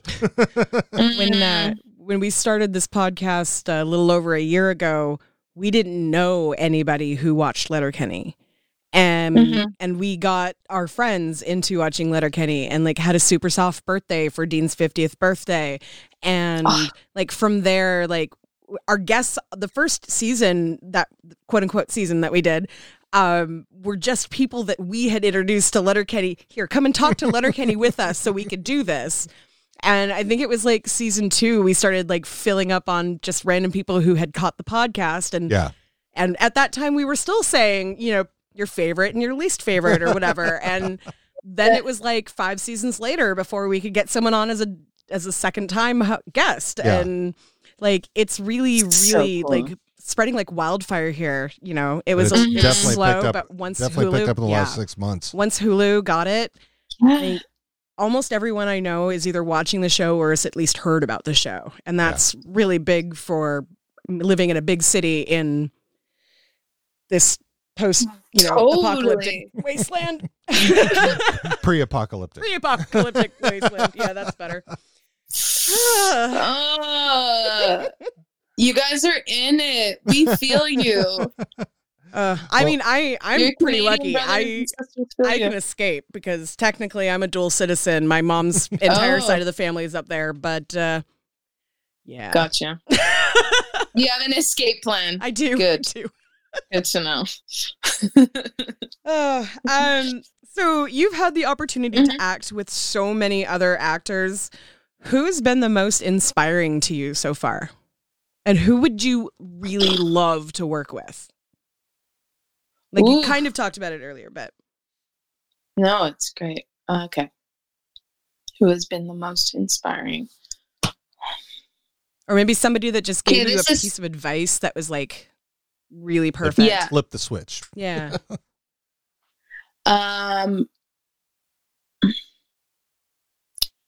I remember. Okay, I watched William Hurt work I did this show called Condor, and he was really, really, again, generous with his time and was talking to me and another actor between takes, and was giving us kind of some sage wisdom, but which I'll say in a moment. But also, before we were filming together, he was coming up to us, talking to us about how we felt about the character, what we thought our relationship was, which is something that, you know, if you're a trained actor, you're taught to kind of do that, or you want to do that, but you get all nervous. Like, people have their own ways of working. You don't want to bother them. Mm-hmm. But I so appreciated how this guy who's like won an Oscar. Oh yeah. And like, absolutely, you'd think he has it in the bag, is still working, you know, like is still trying to make himself better. Yeah. Yeah. And so, he was, oh my gosh, he was so cool. Like he told me too, he's like, once you win an Oscar, people think that, you're going to save their film. You can't save bad writing. He's like, you can't save bad writing. Yeah. And he was just like he took a scene where on paper you would think it's like some boring scene where he's talking about like police stuff, like CIA lingo. Right. So much I know about that CIA lingo stuff. And he made it so dynamic and interesting, and you actually care about what he's saying in his character, and it was just so well done. He just put so much love into everything. You kind of have to when you're emoting that much, you know, you got to put. Yeah. But I mean, it's easy to go on automatic pilot sometimes, especially if you're doing a lot of expositional things. Mm-hmm. Like if you're saying a bunch of quote unquote jargon, sometimes you can just, you know, be like, okay, this is just to further the plot. This isn't about character development. True. But he made everything about character development, which it should be. Just sometimes I think we can forget it because of some procedurals that we've seen, or the way that people act. It's actually my teacher calls it the voice of media. Like, we get used to the way we think cops talk on TV. And then so as actors, we can start talking like we're doing an impression of an impression. Right. But anyway, he was amazing. And then the other really great piece of advice I got wasn't really about acting. It was, I was working with this actress named Elva Mae Hoover, and she was playing my grandmother. And we got really close, and one day someone complimented her. She's like in her 70s. And she was like, "Oh, honey, I'll take whatever I can get." And I was like, "No, shut up. I was like, "Come on, you're beautiful." And she's like, "Listen." And she never pulled that on me, that like older woman, like listen thing. And she's like, "Listen, you are in a special time of your life. You are beautiful because you're young. I'm not saying that life gets worse. Life gets better. What I'm telling you is stop being insecure right now, because so many women spend this time being the most insecure when you don't need to be insecure." And it was just like totally what I needed to hear at that time, and like changed so much for me, where I was like, fuck it.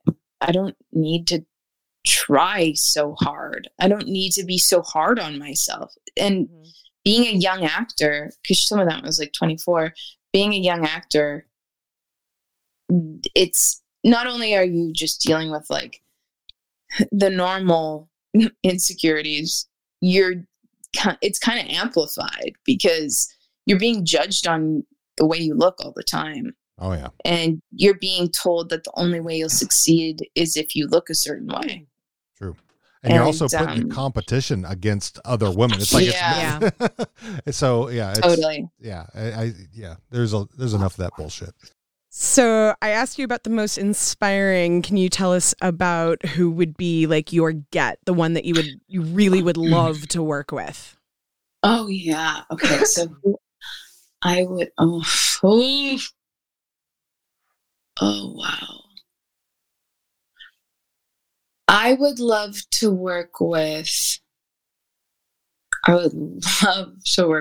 Joaquin Phoenix. All right. That's interesting. Okay. Just in terms of I feel like someone like him would push me to do my best work. He's super like intense. Yeah, he is. Yeah, if he's being so, like, again, raw and revealed, I feel like you'd have no choice but to do that as well. To match that level of Yeah. I mean, I'd love to work with, which I'm sure everyone in 2020 wants to work with, Phoebe Waller-Bridge, because her writing's so great. Yeah. Les swoon. Yeah, exactly. Because it would be so fun and my also just like so honest and badass. It's great. I mean, I totally respect her for stopping Fleabag at 2 seasons. Yeah. I mean, that I'm had to be depressed about it, but yeah, I totally respect. But it was great. Yeah, I mean, it was perfect ending. Oh my God, it was so amazing. Yeah. Anyway. Yes, agree, 100%. 100%. I knew you were going to do that. I have 2 friends that like missed my birthday party this year, and they texted me. We were about to come, but when Phoebe Waller-Bridge sat down at our table, we realized that we couldn't leave. Sorry. Oh, no. And I was Yeah. okay. Totally forgiven if someone. It was crazy. When's your birthday, by the way? November 20th. Oh, you're just 6 days after me. Oh, Scorpio. Yep. But I'm a little bit older. A bit. I actually do not know how old she is. Well, I know I know she's not 51. It's very true.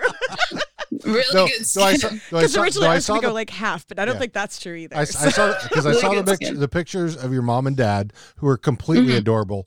Yeah, your mom looks fantastic. So yeah, she's got good. She looks good. She's like in her mid 60s. Yeah, I think. so you got good genes. So. Thank you. I appreciate it. Yeah. Thank you. So in real life, yes. on the Letterkenny spectrum, where do you find yourself in hick, skid, hockey player, or Christian, like Glenn? Or native. Or native, yes. I mean, I'm not native, but I'd like to think I'm like Tanis, like of anybody. Yes. Because she's so great. Dio's honestly like the coolest person in real life. She's great. Oh man, I love her. We coined the term big Tanis energy, and like, oh yeah, yeah, right. Because I did say big dick energy. It's like no, big Tanis energy. Yeah, so good. Does she know that? I don't know. I don't think I've told her. I've not been so blessed. I've said it on the podcast a number of times, and I know I've said it on our Twitter feed, and I follow her, but she does not follow me. I want to tell her, like, I honestly, I'm gonna tell her next time I see her. That's great. Hell yeah, so good. And tell her and tell her to come on our podcast. Yes. I mean, okay. I'll be perfectly honest with you though. If we were to interview Tio Harn, I might literally just sit here and stare at the screen because I have got a massive crush on her. Oh yeah. Yeah. Yeah. Oh, yeah. How do you not? How do you not well, have a crush?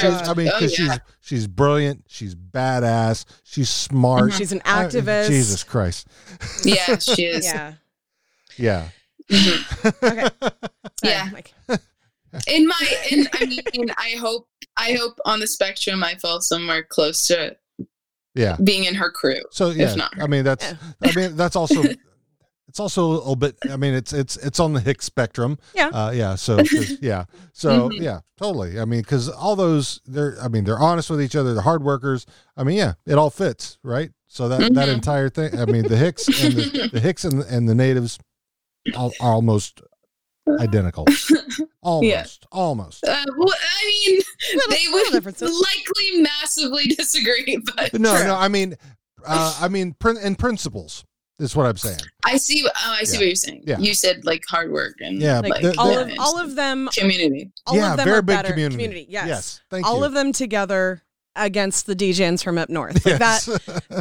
They all work together eventually, so they can find common ground. They're not so far apart that they can't come together to help each other. True. Wow, you just got to the essence of the show. That's so beautiful. Well, that's the thing. We talk about that all the time. Oh, I mean, even like in this season where the rest of the Hicks go up to now this gets into. Wait, are we spoilering? Well, no. For our audience, we do have people that actually follow with us and have not gotten to current seasons. There's a second. No, it's this. I'm not spoiling. Okay. I'm not spoiling anything. Just making sure. This is another question from Mitch Cole. Oh yeah. He said, "Do you know how far the city is supposed to be relative to Letterkenny, or what the city is supposed to be, like Toronto, Sudbury, etc." That's hilarious. It comes up anytime they go to the city. Well, Letterkenny is based on a town in Ontario called Listowel. What's it called? Listowel. Yeah, Listowel. Yeah.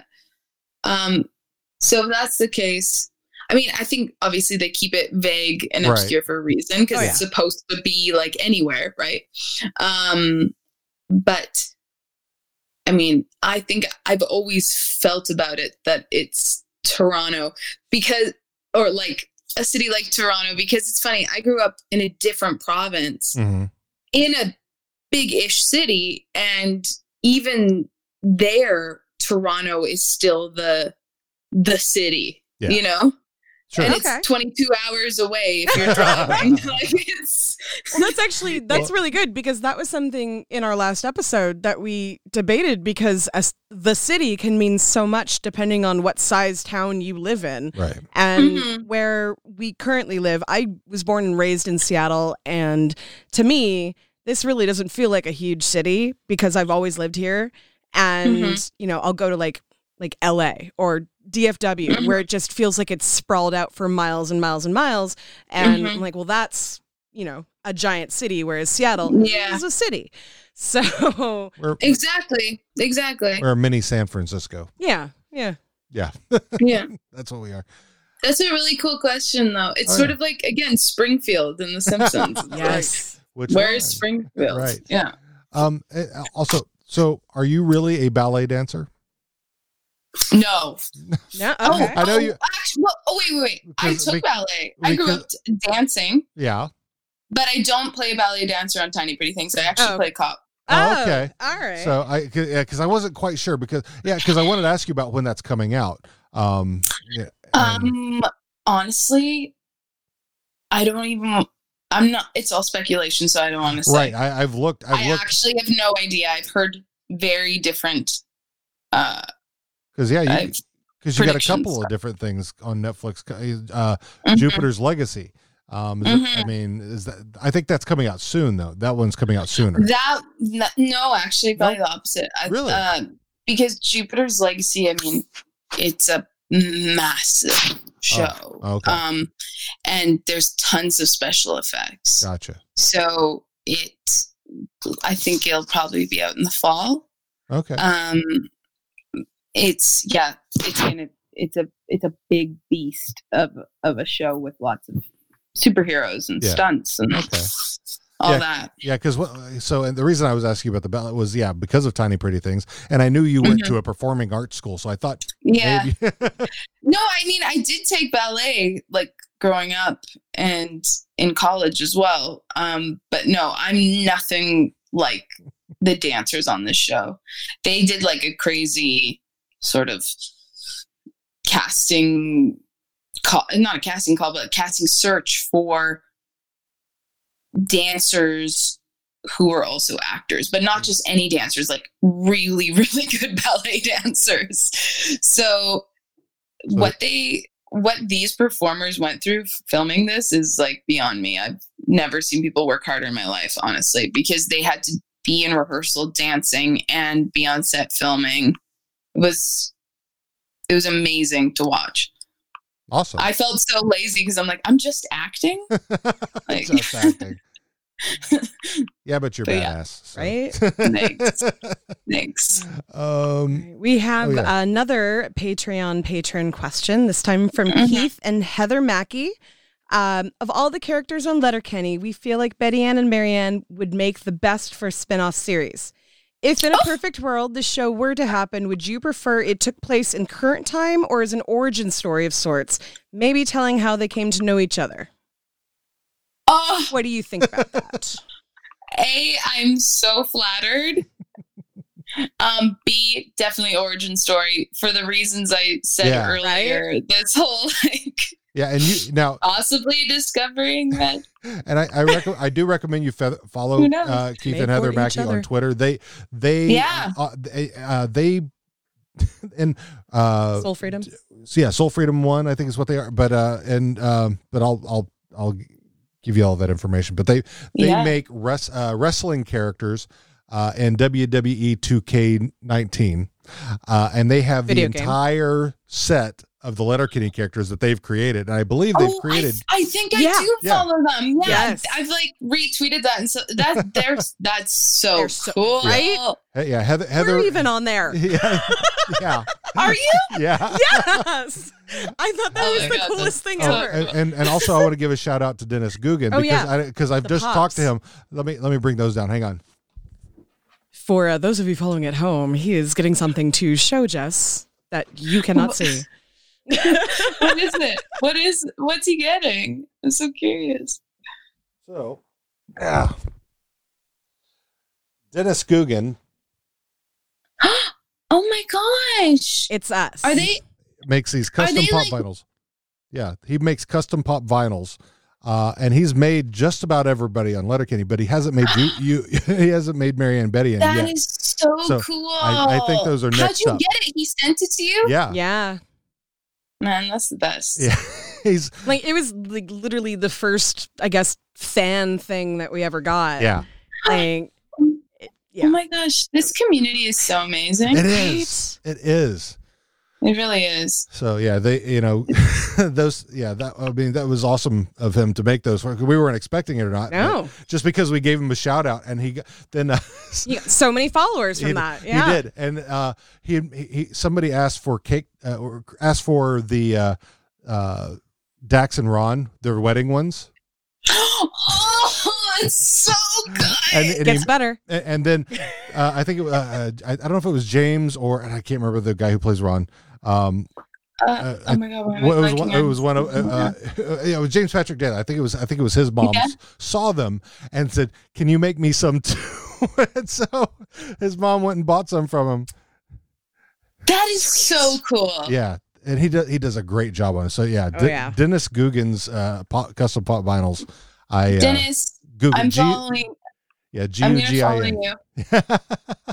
Well done, sir. Yeah, he does some great stuff. So, and he just his day job. He's like a security guy. He does martial arts and stuff, and then he just got into making pop vinyls. So, oh my God, I love people. I really love stuff like this. Nothing makes me happier than. I love when communities can share things like this with each other too. Like, yeah.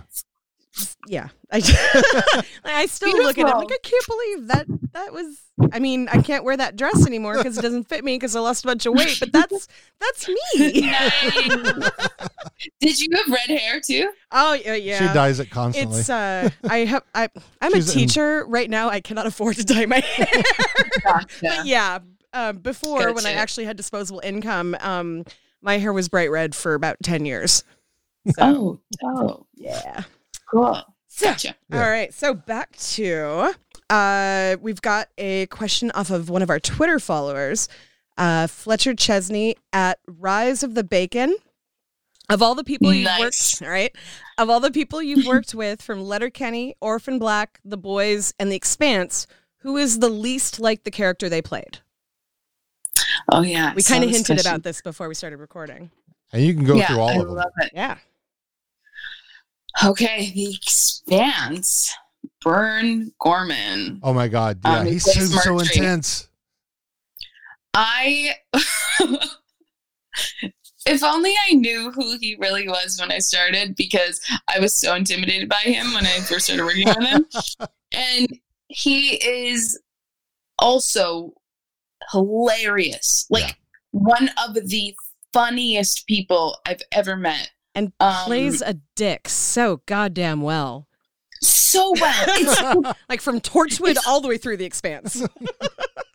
You know, it's so crazy. He plays it so well that when you're in scenes with him, you don't even really think he's being that much of a dick, and then on camera you're like, holy shit, he's such a dick.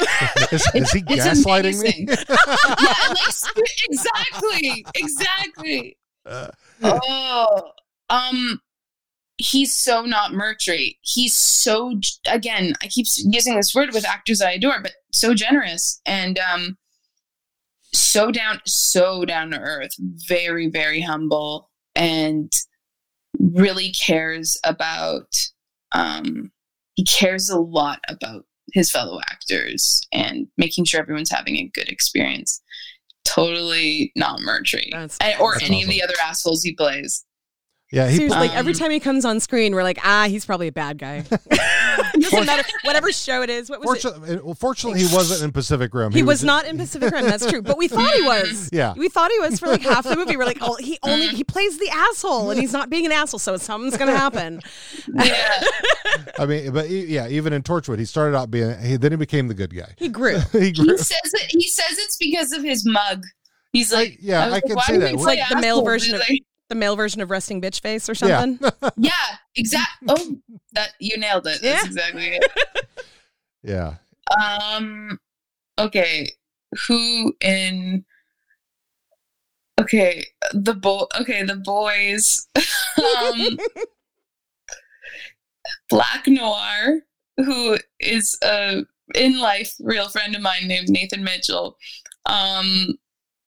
is so he's so gentle. He's such a gentle soul. Like, he really is. Right. He knows a lot about astrology. He'll tell you your wholest astrological chart. He's amazing at it. I would be into that. Dean does not prescribe to any of that stuff. And he's right. Gotcha. He'll do it for free. He'd do it for free. You just got to meet him at a party. He'll do it. He'll be like, "What time were you born?" And you'll be like, yeah. He's wonderful. Okay, what are the other shows? Orphan Black. Well, I mean, I guess too much Tatiana in there. Tatiana, like. She is definitely not like Helene. Which one is the most no, and not like what's the housewife's name? Oh God, of course. See, now we haven't watched that in a little bit. Allison, yeah. Allison, yes, Allison. Not like Allison either. And the only other actor I worked with really on that was Christian Brune, who plays Donnie, right. Allison's husband. Right. He's also a good friend of mine, and he's adorable. Like all the Canadian actors, we all know each other. He is adorable, but he's so talented. He can do a lot of different things. Like, he really can.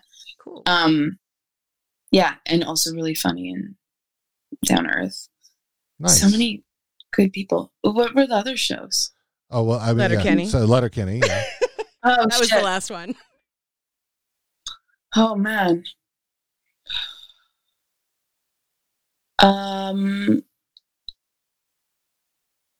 It's who we already said. I think it's Tyler. Tyler? Yeah. Yeah. Because Tyler is in real life. He's a hockey player. He's a really sporty guy. Yeah. He just doesn't even look anything like his character without his makeup on. It's always like weird and startling. You're like, normal. I can't believe you're the person who plays that character. Well, even in this season, the season we're in right now in season 6. I mean, this is where he's got his hair is off. He's back to his buzz cut. So, but then he's doing his little it's Model Stewart. Posing. It's the Model Stewart time. Yeah. Well, but then you get to season 8 where he's like, when he's buff. Yeah. I mean, I know he's pretty fit as it is. They really jacked him up. That's so. Oh my gosh, I got to pay more attention to that. I'm like, he's good looking boy. Wasn't a whole lot of. He is good looking boy. He has beautiful eyes. Yes. Right. Beautiful, pretty eyes. That's Dean knows I have a thing for light colored eyes with dark hair. So yes, yeah. So yeah, and he's one of those people. He's one of those people that when he's talking to you, you feel like you're the only person in the room. Like, really, you're like, yeah. I can feel that. I mean, even when we had our interview with him, he was so engaging. Oh yeah. Yeah. Mm-hmm. Yeah. He was a really, I mean, just like you, easy to talk to. So, so are we, yeah. Let's get into the lightning round. So these will okay. So the same questions we ask like everybody. Yeah. So these will they'll be easy and they'll be silly. So for the most part. So number 1, is a hot dog a sandwich?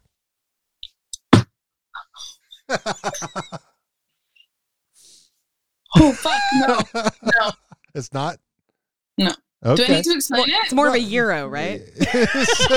Well, as my buddy Don says, it's a tube meat taco. So it's more like a taco. Yeah, I like that. All right, what's your favorite podcast? And we're not looking for anything. Oh yeah, no, it doesn't have to be us because we know you don't listen to us. It's okay. Yet, that's right. Yet, exactly. Okay. I'm really into true crime stuff. So you're my favorite murder or something like that? You a murderino? Yeah. Are you in the you're in a cult Call Squirrely Dan Facebook group? No. Yep. You're in a cult Call Squirrely Dan. The crossover between my favorite murder and Letterkenny. Yep. I'm re-listening to it because I'm a psychopath. The one about Nexium. Do you know? Yes. Oh yeah. I watched the documentary on that one. Yeah, we just watched there's a Netflix, I think, right? Or Netflix Hulu. or Hulu, one of those. Really? Yeah. Oh my gosh. Oh yeah, I'm the true crime. Anytime there's a new documentary, doesn't matter what it is, I'm probably gonna watch it. So I'm big into those. I like all I've listened to all the Jeffrey Epstein ones. I have not done that yet. You got to take 2 baths after that, right? Yeah. I know. It's so. I don't know why we're so obsessed with these things. Well, it's so. I mean, I know why I am. It's because it's like I'm autistic and grew up during Green River Killer in my neighborhood. So, okay. Not really, but like Ted Bundy was in the news once for catching a purse thief in the mall in a mall shopping a mall parking lot that was 3 blocks from where we live right now. And I used to work in a preschool that the alley behind the preschool was one of the places where Ted Bundy took a victim. So totally grew up in the heart of all of that. There's lots of. I was born into being a murderer now. It's easy to hide the bodies out here. There's a lot of trees. So many trees. Okay. No. Yes. Next one. First celebrity crush. Oh God. It's so embarrassing. Good. Ricky Martin. Okay. He's pretty. You got to give him that. I know all the words to all his songs. English, Spanish, doesn't matter. Everything. Do you do karaoke? That's not part of this. Yeah, I do, but actually, I've never sang a Ricky Martin song. Well, we're gonna come up there and we'll do eventually someday. We'll do karaoke together. Gosh. I'd have to do it so ironically, though. I could never try to do it good. Totally fine. Okay. Oh, yeah. Okay. Very important. Cake or pie? Oof. I think I'm a cake. I think I'm cake. Damn it. I'm a personal competition here. Because I'm very much like Dean on Supernatural, and I'm pie. You gotta give me some pie. I'm very much like Trixie on Lucifer. Yes. Give me some chocolate cake. Chocolate cake in bed. Chocolate cake in bed. Chocolate cake, always. Last question. Who is the kindest person you know? My sister. Oh. You have 2 sisters, true. don't you? I do. But only one of them is kind. I mean, are you not going to name? I hope my family listens to this. This is my intervention. No. With one of my sisters. No. My sister Nancy is really kind. She's the least judgmental person in the world. I feel very lucky that she pretty much raised me. So awesome. Nice. Well, give her a hug from us then. Absolutely. I know. So all right. Do you have anything that you'd like to plug before we go? Anything that's coming up for you? I mean, aside from the two things that I mentioned, or anything that you want to hint at coming up for you? Is there more Letterkenny coming for you as well? Well, more from the season that you guys are on, yes. Yes, definitely. More for the season that this show's on. Okay. Maybe something in the future, but yeah, still, yeah. We'll see. We definitely hope. So. Yes. Anything I want to plug? Well, yeah, I have those. We talked about it, but Tiny Pretty Things and Jupiter's Legacy, both on Netflix, will be coming out this year. I did a film called Canadian Strain. I'm the lead. I play a weed dealer that's dealing with legalization. And we premiere in Toronto on March 20th.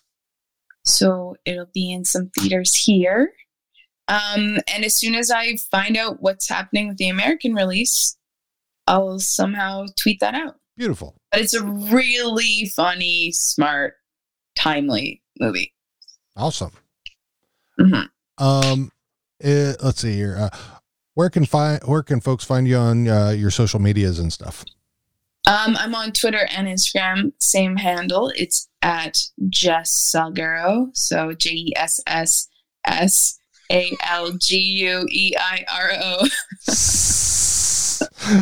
Yeah. There's lots of when S's. you feel like you're doing it wrong, you're doing it right. I like the sound of that.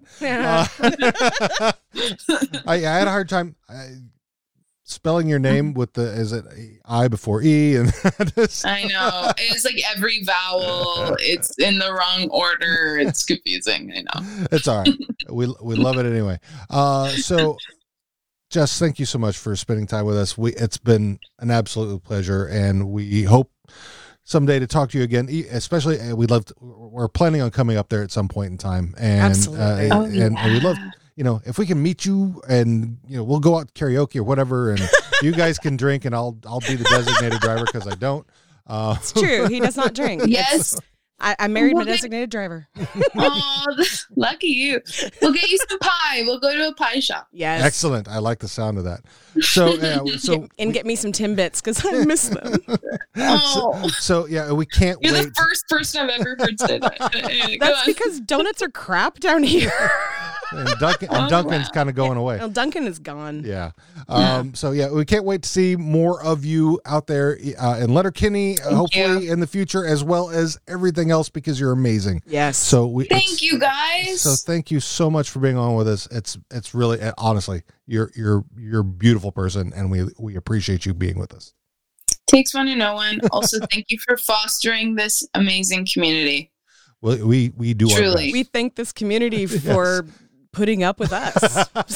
Yeah. Like me especially, let's be honest. We get silly from time to time. Silly is a good word for it. All right, Jess, thanks so much. We'll talk to you soon, hopefully again, and see you in all the things. Sounds good. Thank you so much. You bet. Bye. Bye-bye. Bye, guys. Thanks for listening to our season finale episode for season 6. We really appreciate that about you, and we hope you enjoyed it. Please like, subscribe, share us with your friends and family or enemies, whoever. Give us a nice review on iTunes / Apple Podcasts, Podchaser, or anywhere else you can say something nice about us. Also, a huge thank you to our new friend, Jess Salgueiro. We love you forever for being on with us, and you were a pure delight. Also, we'll be starting our next episodes in a couple of weeks, so we'll see you DGen soon. Take care now. Daddy is a mountain of a man. I swear he blocks the sun. The man could kill me with his hands. Yeah, he don't need no gun. And if the mountain ain't enough, he's got a brother-in-law who makes a living digging ditches, and each one is 6 feet tall. Daddy is a mountain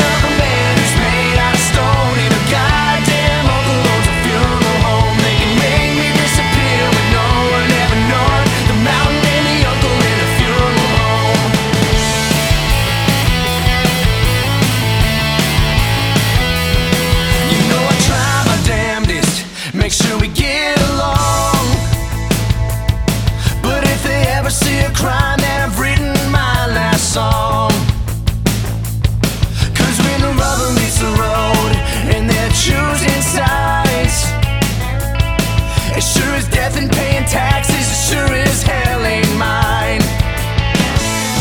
Daddy is a mountain of a man who's made out of stone. Ain't a goddamn uncle owns a funeral home. They can make me disappear with no one ever knowing. The mountain and the uncle and the funeral home.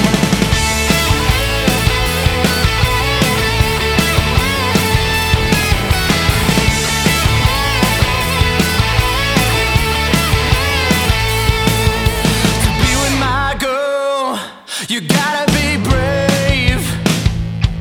Yeah, she's the key to my heart and the shovel to my grave. Her daddy is a mountain of a man who's made out of stone. And a guy